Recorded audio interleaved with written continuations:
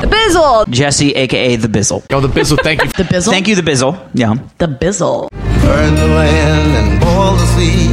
You can't take the sky from me.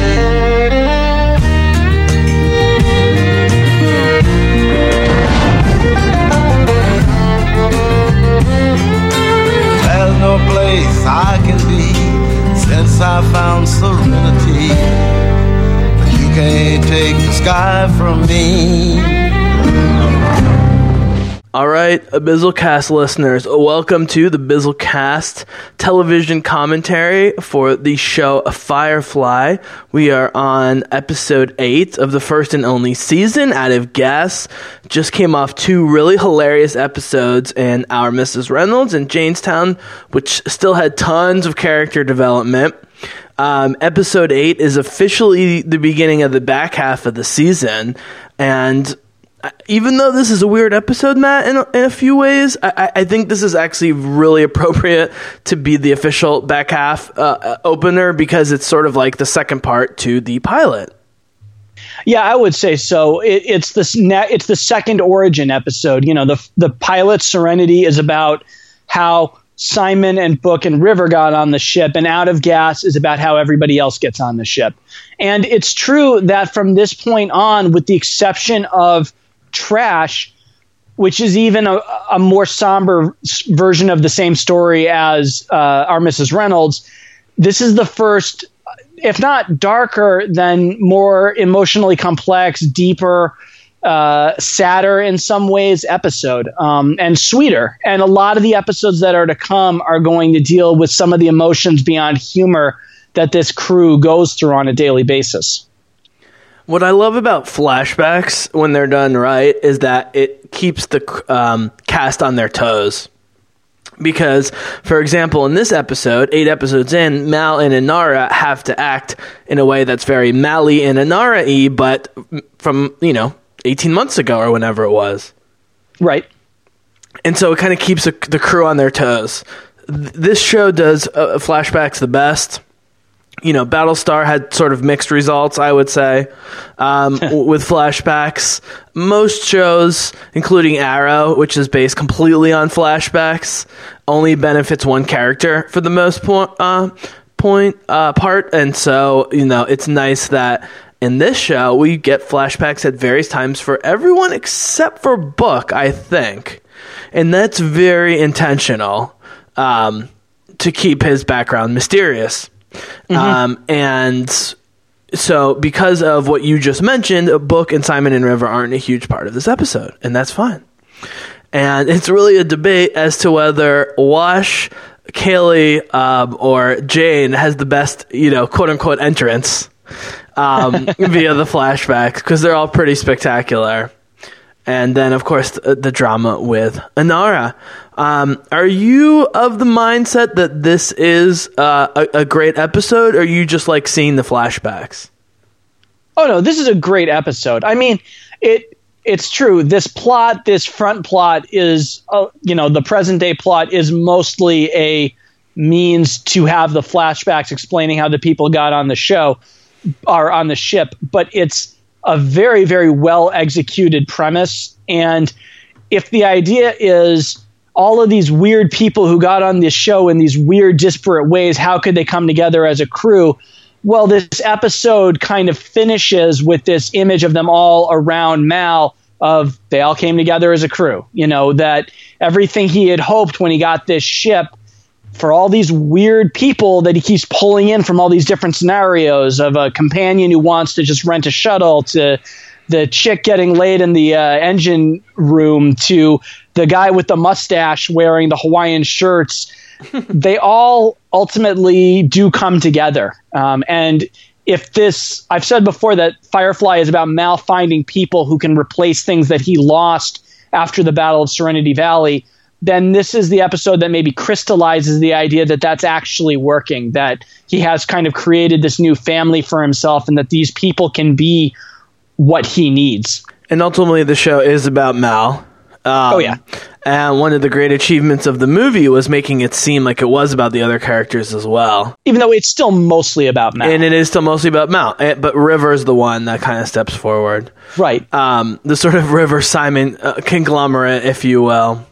But yeah, there's something, after the sort of frenetic pace of the last couple episodes, there's something almost hypnotic about the slower pace of this episode. And by the way, the color filter on the flashbacks is ridiculous, but it's meant to be so. Mm-hmm. And all I got to say, man, before we jump into this, unless you have anything to add, is there are novelists that work their entire life to achieve the kind of truth about personalities that we get in this show in the first 8 episodes and continue to develop, honestly. And yet Fox didn't want this show. They couldn't get past 14 episodes. They screwed up the whole thing. And we really haven't gotten anything like this since. I mean, this episode is just all about talking about characters. I mean, that's it. That's the only point for this, is character development. And I don't know why we can't get more of that on television. I wonder if people don't even want character development. You know what I mean? At least not in their week to week. I sometimes wonder about that too. If nerd culture, which I sometimes wonder if over the last 15 years, really in the post Firefly era, there's some aspects of it that I think has become almost more toxic than it was maybe 20 years ago. Mm-hmm. In some ways, it's much more diverse and welcoming. It's kind of pulled in two directions. But I do wonder if what people demand now is not good character work and dynamics, if they just want the visual appeasement stuff of cool action sequences and badass gunfights and spaceship fights and things like that. And I think TV in general, we're getting some shows that have amazing character work, much better than we were at 20 years ago. But I wonder if this kind of genre television has gone in the opposite direction. Maybe because that's what the demand is, or that's what film showrunners think the demand is. Mm-hmm.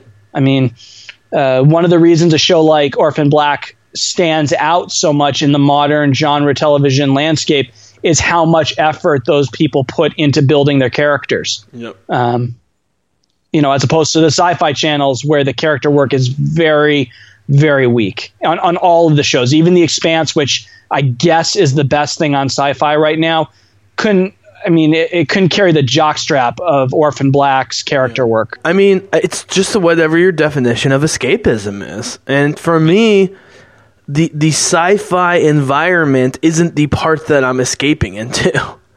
What I'm escaping into are these characters that seem like rogues on the surface, but other than Jane, are actually better than most real human beings. Right. And so it's fun to watch good people, despite difficult circumstances, try and do good things. I know that sounds weird about the Firefly cast.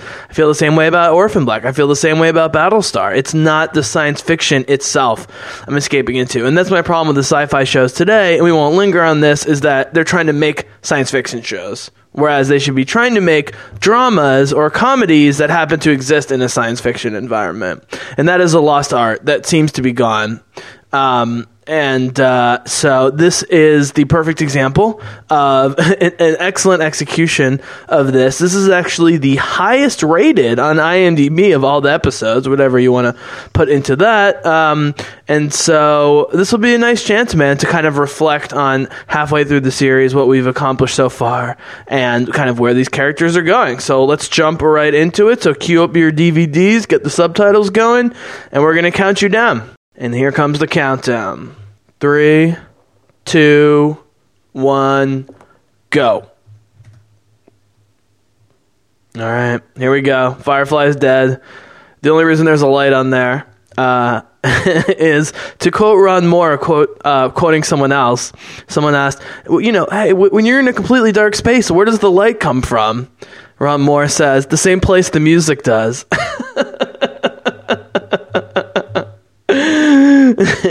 You can't see the damn ship without the light.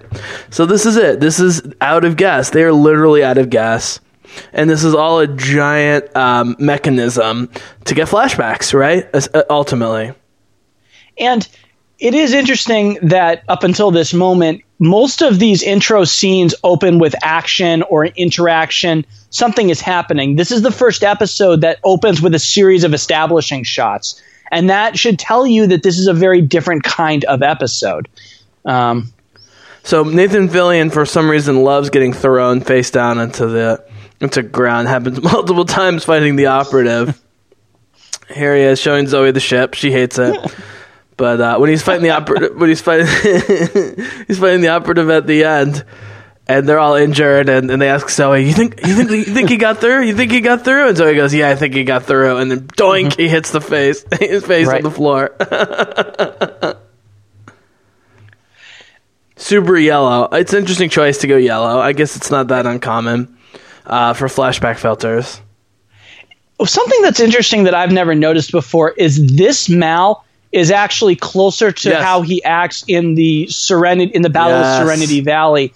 And so there is the sense that it isn't just that everything died and he went from old Mal to new Mal in that moment, but that there's actually been an increasing hardening and emptying of him over the however long they've all been on this ship together, which I never noticed before. But the idea that he actually continues to lose idealism, hope, happiness, optimism, faith, whatever. His hair is different. His clothes are different. Yeah.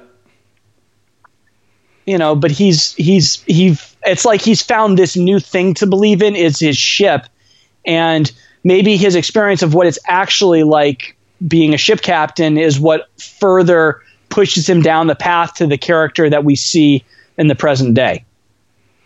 So there's a very Hegelian relationship between Mal and Zoe, which is that she always contradicts him just to make the point. So he makes the thesis, she makes the antithesis, and then together they come up with a synthesis, And so you never really know when she's busting his balls because she really believes so, or just because that's her job as a second, as first mate, right? Is to present, to base, as in common parlance, to play devil's advocate in every circumstance. But he knows that she's fully loyal, and so he's happy to put himself out there and have her criticize him. And if she's right, then he won't do it, or he will do it, right? Sure. I wanted to toss this in somewhere just because I want to get this in on one of the theme songs. I don't know very much about most of the fan stuff that's been produced by Browncoats, which is the name for the fan group that likes this show. Yep. But there is one thing that's pretty cool. If you go on YouTube, there is a video called Mal's Song, which is by a woman named Michelle Dockery, Dockrey, where she basically turns the theme song of Firefly, these lines, into the chorus of a song about the show. And some of the lyrics are a little too on the nose, but it's a pretty well done little bit of fan songwriting. So I encourage people to check it out. It's pretty well done, kind of the way she integrates the theme into her own song. The Firefly Serenity theme at the beginning of the movie is the best science fiction music theme since the original Star Wars. It's better than the Marvel stuff. It's better than the modern Star Wars. It's amazing. David Newman. Got to check out the Serenity soundtrack. I don't know why more people don't try and combine bluegrass with orchestral stuff. It works really flawlessly. And this episode has amazing music because there's so much non-spoken stuff from Nathan Fillion. Right. And it's interesting that in this show, we actually have time happening at essentially three parts. There's the present. There is this stuff that's 24 hours before or however long it takes. Yeah. And then there's the flashback stuff. So that's really interesting in terms of storytelling and blocking and pacing. And this is great. And this is without even hearing the whole story. You see that the preacher fits in better than Simon. Right? Doesn't Simon not able to tell a story or something coming up here? Well, he tries, but Jane is going to cut him off. But I think he would have told a fine story. Yeah, I would have loved to see Shepherd Book in season 2, 3, 4. I think that he was setting up a lot of stuff there. I think so too. He fits in just from a vibe standpoint, though. It never distracts from what else is going on. Aww. Right. This is just before everything goes to shit. Everyone loves each other, and then doink. Which I think is sort of the point. Yeah, it's definitely sort of the point. Yeah. Out on the edge, as Mel says, shit always goes wrong. languorous journey. What amazing dialogue. Oh, by the way, man, the one thing you realize upon rewatching the show and movie is that they don't use like Shiny and Goram as much as you think. Like it's very selective. For sure. There's a very specific language style to this show. One of the things I think makes it six people are hilarious. And this is actually a place to identify with Simon, because there are very few people who like the experience of being told to tell a funny story on the spot. I don't know. I mean, you and I probably know 2 or 3 people that could do that, but for the most part, it's a horrible position to be in. Now, what's true is I have talked to a lot of people. My dad is a doctor. I have some friends who are doctors.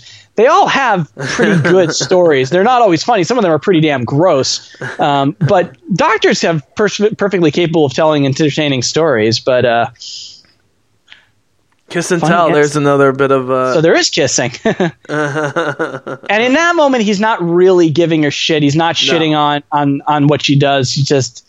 Yeah, I mean, look, if Mal wants to be with Inara, he has to be used to the fact that she slept with probably hundreds of people. Something, I mean. How did you know? This is great. I didn't get to anything. I do like that she is a little bit bratty at times. Yeah. And it doesn't feel out of place. It feels like, she's we don't know how old she is. Dude, but Summer Glau Terminator has laugh out loud lines almost every episode. She's so funny. My hunch is that if River were in a place where she could go to school, she'd be in high school. I think the actress is a little bit older, and so she doesn't. Yes, she's playing a 17-year-old in the movie. 17? That sounds right. So then she'd be about in the movie 16. I think the movie takes a year after. They claim it's only 6 months, which makes zero sense. That was actually, being a continuity nerd, my biggest problem was that they said the whole thing was 6 months from the beginning. I was like, what? Right. So 16 or 17. 16, 17. Yeah, exactly. She's a minor. Right. And this is another one of these moments where she has these abilities that aren't 100% like. You got to kill another. So we almost killed Shepherd Book. We've almost killed Kaylee. Who else can we kill? Well, they shoot Simon in the final episode. That's true, and then he really gets shot in the movie. Anyway, again. This is great. This time, these tonal shifts that I've talked about over and over and over again are a little bit more deliberate in that they are clearly setting up something that they can then take away, in these random shifts between funny, intense, and funny, intense. This is a sentimental episode. There's no doubt about it. Even the funny parts, it's very sentimental. And this is an interesting moment because here's he's being a little bit of a jerk, Jane is, but he's also being... He's telling him, look, I know more than you do about this situation. You have to trust me here. And you can see it in Jane's face that he is concerned. He is scared by this situation. This effect doesn't age like 100%, but I thought this was pretty cool. I still think this is a pretty cool artistic way to do the fire. I don't know if that's how a fire would look in space. Oh no, I always say make the fire look cool and dynamic. It's never going to look real, so just make it look cool. Yeah. Plus, we have no idea what it looks like with vacuum going on there. So right. Exactly. So there's present, which is here, and then there's present near past, which is what we just saw, and then there's relatively future past. Past. Oh my god, relatively distant past, which is. Where the flashbacks are. Actually, I think it all takes place about 6 hours apart. I mean, I think one of the things in this episode is that the ship goes from fine to dead really quickly, so that this isn't some like long plan they can form about what they have to do. Mm-hmm. This is a plan that they are scrambling because they have so little time. Mm-hmm. I mean, it was not an accident that Joss Whedon decided to turn the ridiculously huge and complicated engineering level of the Enterprise into a spinning wheel with some things flying around. Yep, that's pretty much been, you get the sense that this thing has broken and been rebuilt and hacked, back together so many times. This idea that it's just being held together by tape and string and shit. But even the tiny amount of machinery involved suggests some high-powered fusion that doesn't really jibe with the rest of their civilization. That's fine. They're not traveling at, super light speeds, hyper light speeds. So that at least is consistent. Mm-hmm. Right? That's my idea. Is that like when they're going full speed, they're going maybe like half the speed of light, something like that. This is an interesting moment right now. So he grabs him, hurls him against the ship. And Mal's right. Against the wall. And you notice Jane backs up. Even he is scared of Mal in that moment. That's interesting to me, is that moment is so intense that even Jane feels it. And, and the way they cut. Yeah. The mustache is ridiculous. That's K2SO right there for you Star Wars fans. And bizarrely, K2SO acts a lot like this guy. A little bit. The mustache and you were complaining last episode that it was amazing Christmas had survived. How the hell did Hawaiian Shirt survive? Right. He looks like 500 years and a new planet. Dude, I was just thinking about a whole new solar system. He looks like solar system. Yeah, he looks like Wembley the Fraggle. Wembley the Fraggle has always got on his Hawaiian shirt. Yep. Yeah, I love this. She doesn't trust him. She doesn't like him. And she continues to not trust him or like him as a husband in some ways. She is a... do you think Zoe came from a bad place even before... Oh, God, this guy. Pretty boy guy. He's like the poor man's Hemsworth. A little bit, yeah. What were you asking? Do I think what now? Do you think Zoe came from a rough background even before the war? She seems like deeply disturbed. No, I think she's just career military. She's just career military, yeah. Yeah. So is the notion that her and Mal were in the Republic's military or whatever it was before the war? I mean, were they normal military before they became rebels? I don't know. My hunch has always been that Mal was just some guy. I don't know what he did before he joined up. I think maybe Zoe did work in some kind, was a soldier of some sort, because the way she and Mal are so different, even on the battlefield, it certainly seems like it's a very different. Mal seems like militia. Mal seems like our Revolutionary War soldiers who are basically British militia. Yeah, she does seem more career military. They didn't really explore Zoe book. That would have been cool, especially because they're the two black people on the ship. It would have been interesting. Right. Yeah. By the way, 2 out of 9 being black people is a huge improvement on everywhere else on television. Right. You're welcome, and America.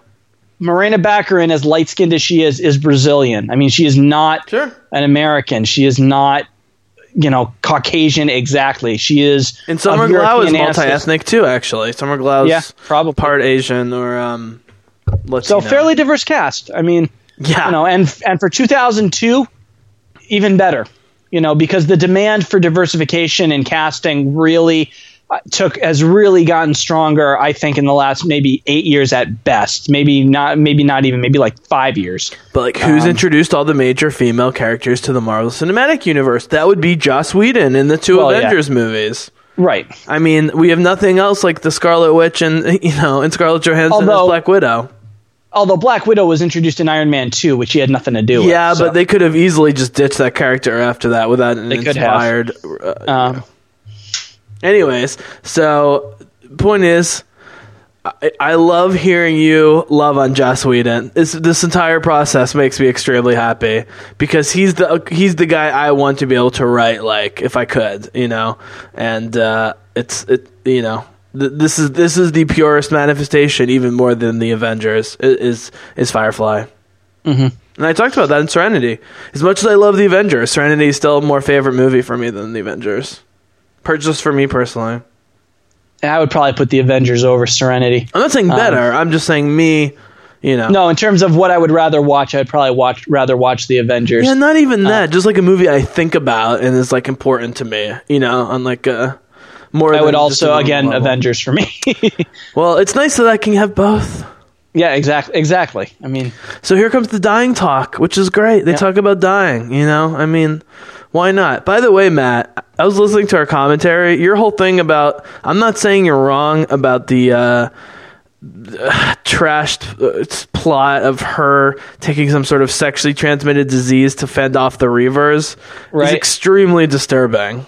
I'm not saying it's not disturbing. I'm saying that's what they envisioned it's really that disturbing. injection to be. It is. It's I didn't really terrible. notice it when you said it, and then I listened back on it. And I was like, "Oh my god, this is like pornography, but worse."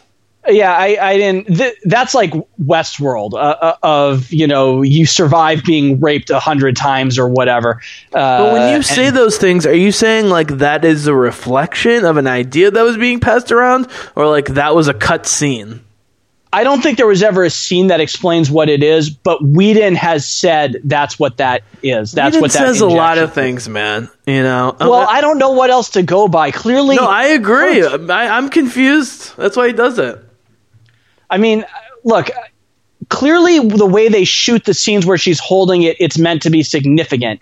And because the show doesn't last long enough to explain it in pure, to explain it with an episode, we're left to, the only thing I can go by is what the showrunners said it was for. And that is what Joss Whedon has said that injection was for. And I think what he was saying was, hey, in some dark hour, I had this crazy idea, and so I threw it in. But what it really was supposed to mean was just that she was going to kill herself, kind of thing. You know what I mean? No, it was always intended Fox as was never going to run anything survive some kind of sexual attack. All right. Maybe Fox would have never allowed it on the air. Yeah. But this isn't some like half-assed idea. This is what he thought that was. I mean, Right. I'm not. All right, so we're jumping back in here. So Kaylee's given up. Wash is given up. Zoe's on the table. Book is praying. Again, doesn't fit with his character of being an assassin from a previous life as an operative, whatever. He acts scared all of a sudden. And this is interesting because this is one of the This does few lead times, to a great moment, though, right? Right. Yeah. Wash is just being condescending asshole, giving up, throwing his hands in the air. Yeah. It would boost the signal, but even if Gets the up his- passerby did happen to receive it. they'd be forced to stop.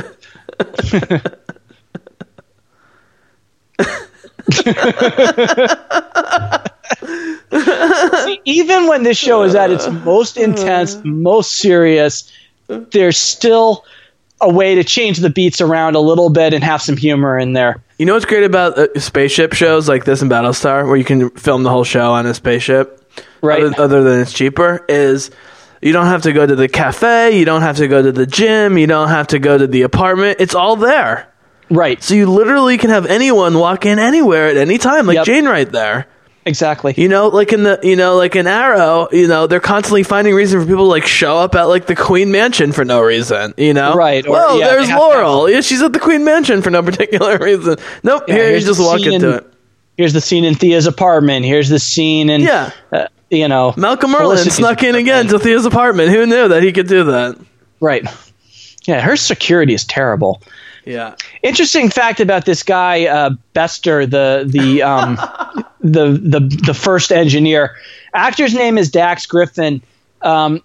Biggest role for him was on The Bold and the Beautiful. He was in 149 episodes of that. Oh, wow. That is, I think, a soap opera, and he definitely has soap opera looks of kind of, Yep. dreamy, long blonde hair. There's been Looks like he's comedic probably- talent to come out before from soap operas, though. It's not at first. Yeah. Right. Probably looks like he's fairly, I mean, you can see he's got a decent body, fairly muscular Oh, he's in that hot. kind of Yeah. soap opera-y way. He's totally. I can even tell that he's hot. I mean, Nathan Fillion has a soap opera-y look to him too at times Totally. as well, especially when he was younger. He might have been on a soap opera at one I point. mean, I know Castle was canceled, but I'd seen one or two episodes to know that could have been a much worse show than it was. Yeah, and that's the show that made him like a star Yeah. outside of the. And the what's top amazing con- is they started making the current Con Man season before Castle got canceled. And in the current season, his show gets canceled, and then Castle got canceled. It's amazing. Okay, so the question is, did this make you radically rethink Kelly? Meaning, did you consider her this kind of girl before we got here? This, yes. I mean, not because I mean I knew she was sort of because I was ruined on it from the movie. I knew that this was Kelly. You know what I mean? So it didn't have the same effect. Yeah, this introduction of her character to have her first show up because she's getting laid in the engine room, that surprised me a little bit. She is the best female comedic timing on the show. No question. Oh, yeah. You think she would be in a ton of stuff. She's so talented and versatile. Yeah, I don't know why she didn't feel like... by the way, Castle went from 2009 to 2016, 173 episodes. Very impressive. So that's pretty good. As far as I can tell, he was not ever in a... it's a lot of space bucks right there for Nathan Fillion. Right. I don't think he was ever actually in a soap opera, but he looks like he could have been when he was younger. Yeah. But anyway... well, there's a thin line between the kind of pulpiness we like and the kind of pulpiness that sucks, you know? I mean... Yeah, exactly. It's the comic book thing. It can go either way depending on who the artist is. Apparently he was in Saving Private Ryan, which I do not... I did know that, although I've been meaning to rewatch it specifically for that reason. And so I can criticize it because I think it's offensive.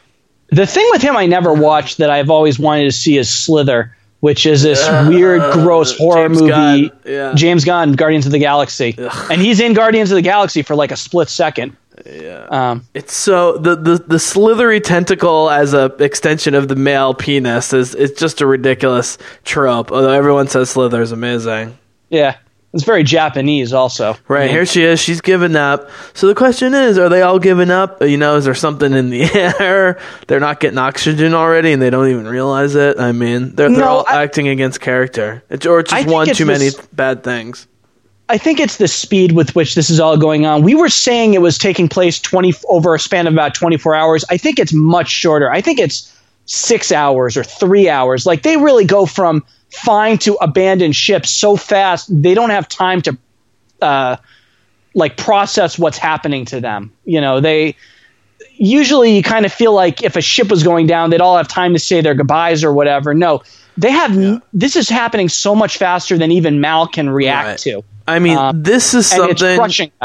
I'm sorry. This is something that, if not for the constant performance of Jewel State, I would have a problem with, this engine. It makes no sense based on the ship that they're in. Well, I mean, a spinny thing for a giant ship. Right. I mean, I think Whedon also, he looked at like the way the warp core looks, where it's this very clean vertical thing, and he wanted something that looked much more or like industrial and messy and my problem's isn't the engine. It's just that everything is inside this one piece of equipment. I'm talking about, I want more of the Han Solo Chewie climbing all over the ship, patching things up, you know what I mean? Like, just spread around the love a little bit. Yeah, you don't need like dual nacelles and, you know, and the giant warp core, but she's just standing there like tending this spinny thing. Right. But who cares? Because this is the point where we see them wearing funny sweaters. This is like the Firefly version of the ugly Christmas sweater party, which, by the way, I hate both ugly sweaters and the notion that they are worth having a party for. Every time I see an ugly Christmas sweater that I know is being worn intentionally, it makes me incredibly, incredibly angry. Well, what makes me angry is that where all of that began with was the idea that your grandmother knits you a sweater and it turns out to be ugly, but she put in all this love and effort and you wear it anyway. Okay. Now you have fucking clothing companies charging you money for intentionally ugly sweaters. $80. And the whole thing has been subsumed by the capitalist trends that are killing this whole country. So that's what annoys me. I mean, and that everybody thinks they're cool when they throw an ugly sweater party until you've gone to 4 of them and they're all exactly the same. Speaking of there are a lot of things about Christmas that as a Jew I don't get at all. I think the commercialization just makes everything worse. I mean, people can have their own holiday. I don't think Christmas should be so special. There's a million people who have a million holidays, but you know, many of them in the same month as Christmas. Yeah, exactly. So speaking of Christmas, this show is noticeable, not this episode, but the show in general, it's noticeable for the really blatant lack of at least overt Christian imagery and or themes. Right. I mean, they set it up with the shepherd and with the cross that he wore during the war, but you really don't hear about it. They don't talk about God in any kind of direct way. Is that what the shepherd's trying to do here? Is that he thinks he actually can bring God to these people, even though he thinks they're pretty complete already? I think Shepherd Book sees these people as suffering and incomplete in some way, and he's not sure if, he talks to Mal in Serenity about how you need faith, not necessarily in God, but you need faith. And I've said before that Book is on the ship to replace the faith he lost. Belief. It's different than faith, actually. Belief, excuse me. Yeah. Sorry, you're right. Belief. No. I mean, it's tough because they mix this stuff up all over the place, right? Oh, that's right. He's leading her into the shuttle in the near past, and then it jumps to the far past. She's got the belly thing going on, which she never wears again. She's using this for negotiating purposes, obviously. Mm-hmm. What I love about Mal's reaction to Inara is he knows he's being manipulated, and then will even comment on it, but he still cannot help but be manipulated. Right. I prefer something with a few. This is all a game between the two of them a little bit. Totally. She's not wrong, though. In this future, I wouldn't want a brand new shuttle. No. She wants something that she knows works. Yeah. And a ship like this has to keep something like that working. Oh, here it is. Not be serving you or anyone who's under your employ. I'll post the sign.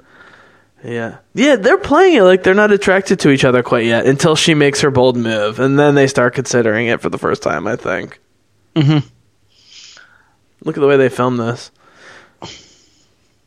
This is also a somewhat scaled-back outfit that she's wearing. Obviously, you can still see her midriff, but it's interesting. It's dark. It's not bright colors, which she wears a lot of. She looks like a 13th century Andalusian Arabic princess. A little bit, yeah.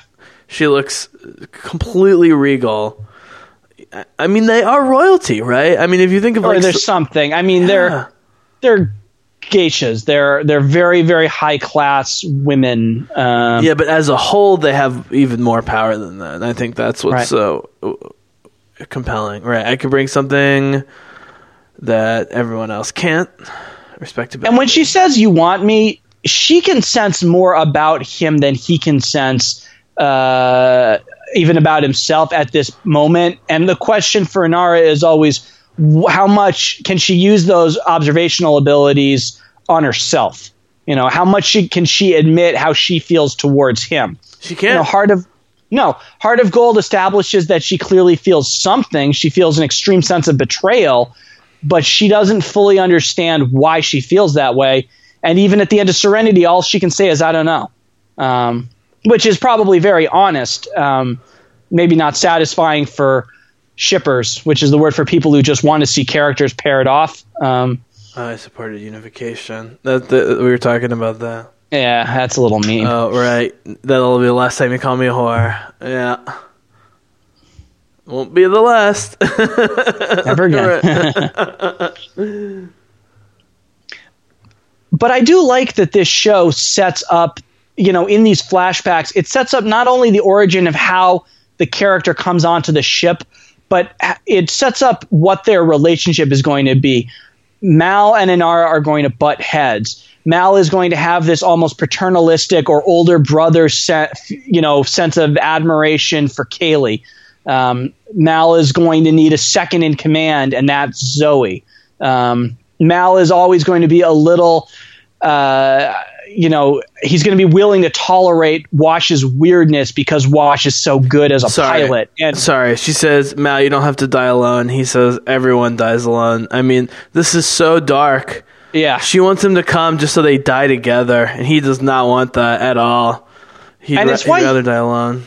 And it's why this episode, I think, needs some of the scenes like, what are you shouting for? You're using up all the air, or the scene where they meet Jane. This episode, or us talking about ugly sweaters, this is a very dark, stark episode, and it needs some levity to it, in part just to keep the moments that are really dark, and that are a lot of them, from feeling over the top. Yeah, this is a suicide episode, honestly. I mean, this really can be seen as a giant kind of metaphor or, a kind of fictional discussion of suicide.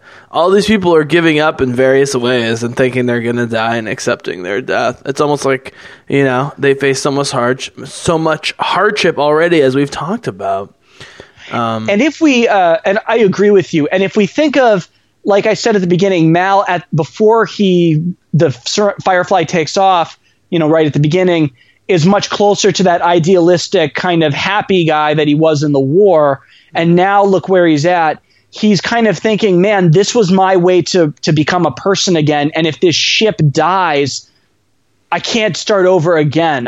There's no point in living without this ship, which was my reason for living after a lot of me died in the war.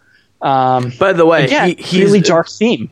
By the way, he's very specific about River and Simon not being with Jane. I think cannot be understated. He doesn't even think twice about separating those. That's three. Interesting. Yeah, I never thought about that too much. But. Oh yeah, a lot of thought went into who goes in whose shuttle. He knows Hinara can take care of herself.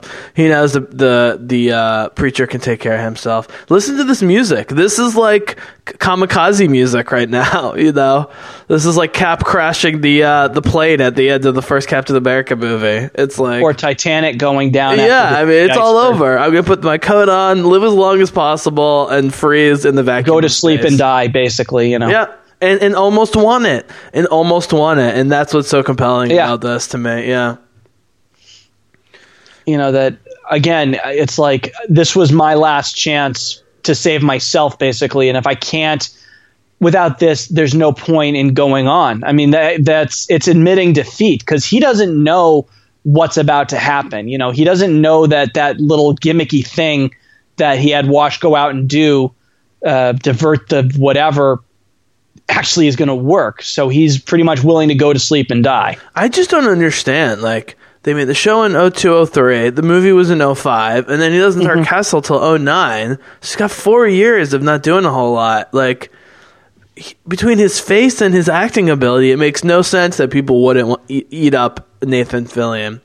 Maybe he's just too talented in a weird way. They didn't know what to do with him on network television. 7 seasons isn't to be scoffed at, I don't think, even though I wasn't into that show. But no, that was a very successful acting gig for him on Castle. I mean, that made him a star even in the way that this did not. This made him a star among the Comic-Con crowd, and he'll be able to go on the, comic convention circuit for the rest of his life if he wants to. But this Castle introduced him to the wider world. And it wasn't unacclaimed. I mean, Castle was championed in some corners. Like, it wasn't, Interesting thing, this, that it's the catalyzer that blows. If you watch this show, Kaylee does mention a few times she wants to replace the catalyzer. It actually is set up early on a couple of different occasions that this could happen. So you've got Kelly with the catalyzer, and you got Rey and Han Solo with the compressor. Oh, yeah, Not sure which is which. Who cares? I mean, I actually like it's a compressor! Show, right. Oh, the compressor. I bypassed the compressor. I like that this show never gets bogged down or even has much interest in explaining the tech and how it works. Yeah. It's just, this is what there is. They use very, very, very little technobabble, and this is the only episode where it actually even is a thing. So I want to just begin this discussion briefly. We don't have to talk about it too long. Here's the heist thing that is going to happen, where they rob him blind because he's got no choice. They did a good job paling him up. By the way, they stress that Mal is very tan throughout the show. Compared to Inara or Simon. I wonder if he was like getting tan salons or whatever. Nathan Fillion, anything you got to do for the job. But I think Serenity and Firefly and Serenity shepherded, no pun intended, the Star Wars legacy from the original trilogy to what we see now. And I think that the fact that we've gotten the Star Trek reboots, Guardians movies, and this new Star Wars movies, I think it could not have happened in the same way without this. They may never say it. We may never, this is clearly taking from the original Star Wars trilogy, but it was important that this was seen as a viable genre from an artistic standpoint. Oh my God. I'm sorry. This scene is amazing. This is, especially after Jadestown, you finally start sympathizing with him and you see how they recruited him and what an idiot he is. Yeah. How easily they manipulate him, Yeah, for sure. They eat turds like this for breakfast. Point of interest. Look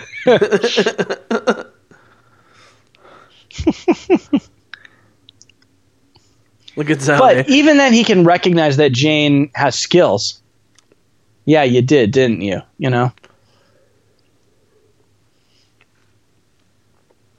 What? Or did. There could be torture. Whatever. So we're assuming that he's the last. Are we assuming that Kaylee and Wash are both on board at this point?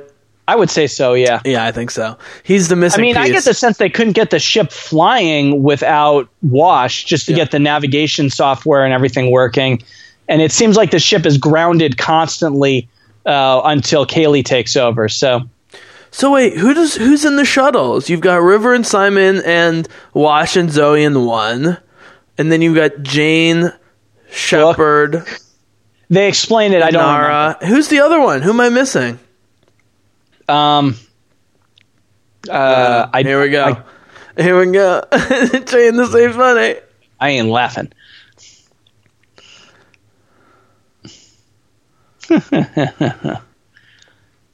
Oh, Kaylee. Kaylee's with them. Right, that's probably right. Yeah, Kaylee's with them. And Nara can take care of Kaylee with, yeah. Bam. Shut up. How big a room. But then you can't feel bad for Mal for when Jane betrays him because they knew what they were getting into. That's important. Yeah. You have to get a mild amount of pleasure of Jane threatening to betray him. You know what I mean? And they set it up perfectly. Oh, there it is. In the gut. Never shoot him in the heart or the head. You shoot him in the belly and he just lives. Super painful way to die, but it takes a long time. Yeah. Interesting thing, This guy's a terrible actor. Yeah, this guy's name is Stephen Flynn. He's worse than the last guy. I mean, he's been acting for a long time, but never as anything particularly interesting. That's actually the biggest flaw of Firefly is the extras for the minor supporting single episode characters are. Well, some of them were. Breakouts. They're okay. Battlestar had a much higher batting average for that sort of stuff. Yeah, probably. The ones who shine really shine. Like Niska is great. Early is great. Saffron is great. These characters are as close to that as in this episode as you're going to get, but no, they're not nearly. I know, but those bit players can make a difference. It's like in that second or third episode of Battlestar when we first see Richard Hatch in the prison and like the various prisoners, it's important for world building. I don't care. Of course, Richard Hatch is an established actor. I'm not talking about Richard Hatch. I'm just saying the Richard Hatch intro episode where they have the various prisoners and people working with the prisoners. Okay, here's another very impractical looking ship that looks like a crab. That's the thing. People say, what's your favorite sci-fi show? And I say, Battlestar, but I like Firefly better. But my favorite sci-fi show is Battlestar. But my favorite overall show is Firefly. Because it's just it's an ornamentation, right? It's a series of ornamentations of science fiction. This could exist in so many times and places and genres. This kind of writing and characterization. That's what I appreciate about this show. I would also say that as much as something that's this good or as good as this is, Battlestar had just such a longer time and number of episodes to really build your connection to that universe that it's just it feels satisfying on a couple of levels more than Firefly does, just because there is so little of Firefly. I really believe that we got to watch all these characters really change and grow, and a lot of them die. Well, a few of them die, and the settings change dramatically. Firefly, it starts and stops in about the same place. With a couple of characters die in Serenity because Joss Whedon just really likes to kill people that you like. And here's why. And I'm gonna bring in a third show that you're gonna hate that I'm even bringing this up, which is Gotham. So why do you watch Gotham? Well, the reason you watch Gotham is there's enough of a story thread, despite how horrible it is, that you want to see where the story thread goes, I think, right? Yeah, basically. Okay. So with Battlestar... But it's from a place of hate, but yes. That's fine. But with Battlestar, they hooked you into the main story like 4 or 5 episodes in. Right. This whole season are standalone episodes. I mean, there's some plot connections and there's some thematic connections, but it's basically a season of standalone episodes. So if you weren't hooked into the plot and you didn't have enough patience or understanding to hook into the characters, which take a lot more work, there's nothing to hook you in. Mm-hmm. That's my theory. Battlestar had a plot that grabbed you, and you might like some episodes, you might not. But in terms of building a multi-season show, this didn't even try, and that's why we love it. Yeah, I think, I would say so. I think this show's strength is entirely on its character beats, on its sense of humor, sometimes on the plots of individual episodes. But the overarching plot is not the most interesting thing about it. I've said, Bushwhack does away with a lot of the Reavers, Alliance, Browncoat stuff, and the show is better off for it. The overarching plot of Battlestar is, this search for Earth. It is compelling, on its own. I told you that's interesting, so you say. But the cynical part of me says, oh, look at her. God, she's so cute. Man. Yeah. She just, we talk about Inara as radiant, physically, but personality-wise, Jewel Staite is just radiating light everywhere she goes at all times. I mean, she's just a ball of happy, Yep. And even when but she can still curse out her crewmates when things, aren't going well. So, yeah. Here's the piano music that's actually non-ironic. This may be the only non-ironic piano music. Yeah, I'm getting goosebumps watching this now. It's really so sweet. I think everything about this is good. Is well earned. Oh, here it is. Perfect ending. And this is this last bit of payoff, that all of this overarching talk of this salesman that you think is about the Firefly, as it turns out, it's this other ship. It's right about there. Right. Which looks totally out of place. But those other ships he's looking at are really interesting. Great, amazing episode. And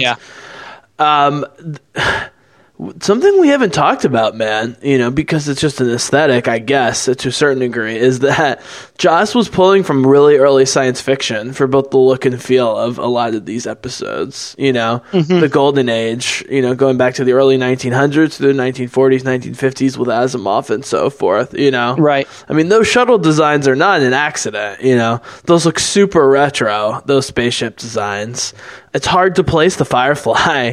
I don't know where they came up with that. It's basically if the Enterprise had sex with the Millennium Falcon and the baby looked a lot more like the Falcon than the Enterprise, that would basically be it, right? I mean, that's what they're going for. A ship that can house 8, 9, 10, 11 people comfortably for long periods of time. I think the ship looks kind of like a horse or a camel, personally. Huh. You think it's got like a beast of burden sort of? I think so. I mean, it's got a head, and then it's got a neck and a body and the butt that lights up. I mean, I think there is an animalistic quality to how it's designed that's very interesting. Interesting. Yeah, well, we know that Joss has a ton of influences in this area. So that was a great episode. You needed it to get the backstory, but you already start to get sad, or I at least already start to get sad when I see that episode, because I know it means we're more than halfway through. So just to close this off, man, give a quick preview of what we have to come on the back end here. All right, so the last bunch of episodes, there's still a lot of really good ones. I think the 2-episode back to back of Our Mrs. Reynolds and Janestown is probably the funniest the show is ever going to be. Sure. But the next bunch of episodes are some of the best executed episodes of the show. The next one is one of my absolute favorites of Ariel. I think in terms of visual aesthetic and execution, it's maybe the best the show looks. It's also can be quite frightening at times. It's a really powerful episode that also finally does return us to some of this overarching plot of what is River's deal. After that, we're going to get to explore Wash and Zoe's marriage and war stories. Trash is the last really funny episode. And then we get the 3 episodes that never aired. Well, that's not true. That aired 6 months after the show had effectively been canceled just because they had been made and were lying around, and Fox aired them over the following summer in like July and August 2003 after the last bunch of episodes aired in December 2002. So we go ahead. No, I was going to say, just to close up here. So if you're making, I just want to revisit something you said. So if you're remaking, or making, whoa, shit, hold on.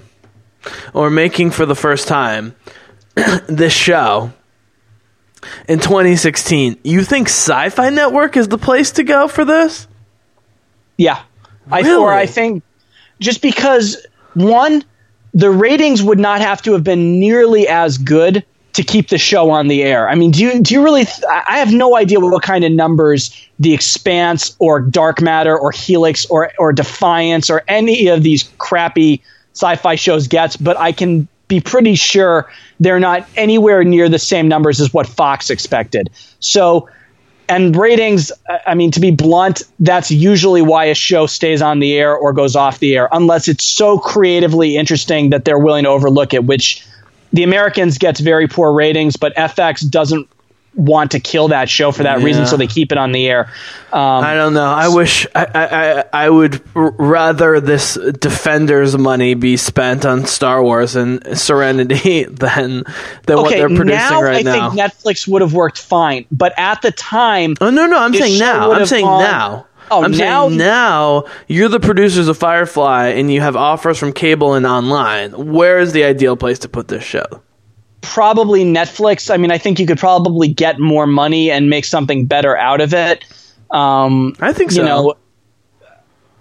But at the time, I mean, that Netflix has really only taken off, I would say, in like the last 5 years. It's had some shows that are older than that, but Netflix as a real true alternative for creative television, much more recent.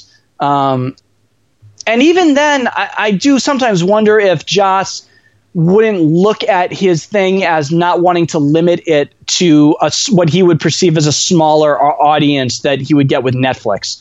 And maybe he doesn't want to make a show that you can watch all of in a day. Now, to be clear, I don't think we're ever going to get more Firefly because I don't think Whedon really wants to go back to this world. I don't think he likes repeating the same ideas and things he's already done. Well, he couldn't reproduce it even if he wanted to. I think that's the bigger problem. I mean, I feel like he could step right back in the saddle and do this some more. He would. It's impossible. It's so different. Yeah, I don't think his heart would be in it. I have sometimes thought I didn't think his heart was quite in Avengers 2. That's what everyone says. Joss's heart is in this. It's not as in that. Who knows? Joss is the only one who knows. He said in interviews at the time that he was reluctant to come back and that finally a good contract came about and he was willing to do it. But, it did whatever. seem like I'll take Joss Whedon taking a good contract over most people throwing their heart and soul at something. His talent's 1,000 times what almost anyone else is out there. So, speaking of which, we need to get some rest because we've been burning through these and we've been loving them. So, just for the people out there, I'm looking for the remaining episodes and I'm not seeing them right now. So, I believe the next episode is Ariel, which is great. And then it's sort of a mixed bag, right? I mean, War Stories after Ariel is fantastic. But then it's a little bit of a mixed bag. And by mixed bag, we mean still shows that are way better than anything else on TV right now. So, I guess I just wanted to get the conversation going, man, and we'll sign out about, the fact that the show has less of a legacy in terms of other people making shows, unless I'm missing something, than it should. The fans know how great it is, but no one seems to want to retackle, complex but relatable and hilarious character arcs. I mean, no one's even trying. If a show was just bad at it, I would be cool with it, but no one's even trying that I'm aware of. So this was great. So we got Ariel, War Stories, Trash, The Message, Heart of Gold, Objects in Space. Thanks for doing this. Bizzlecast listeners, thank you, and join us for the next episode, and we are out.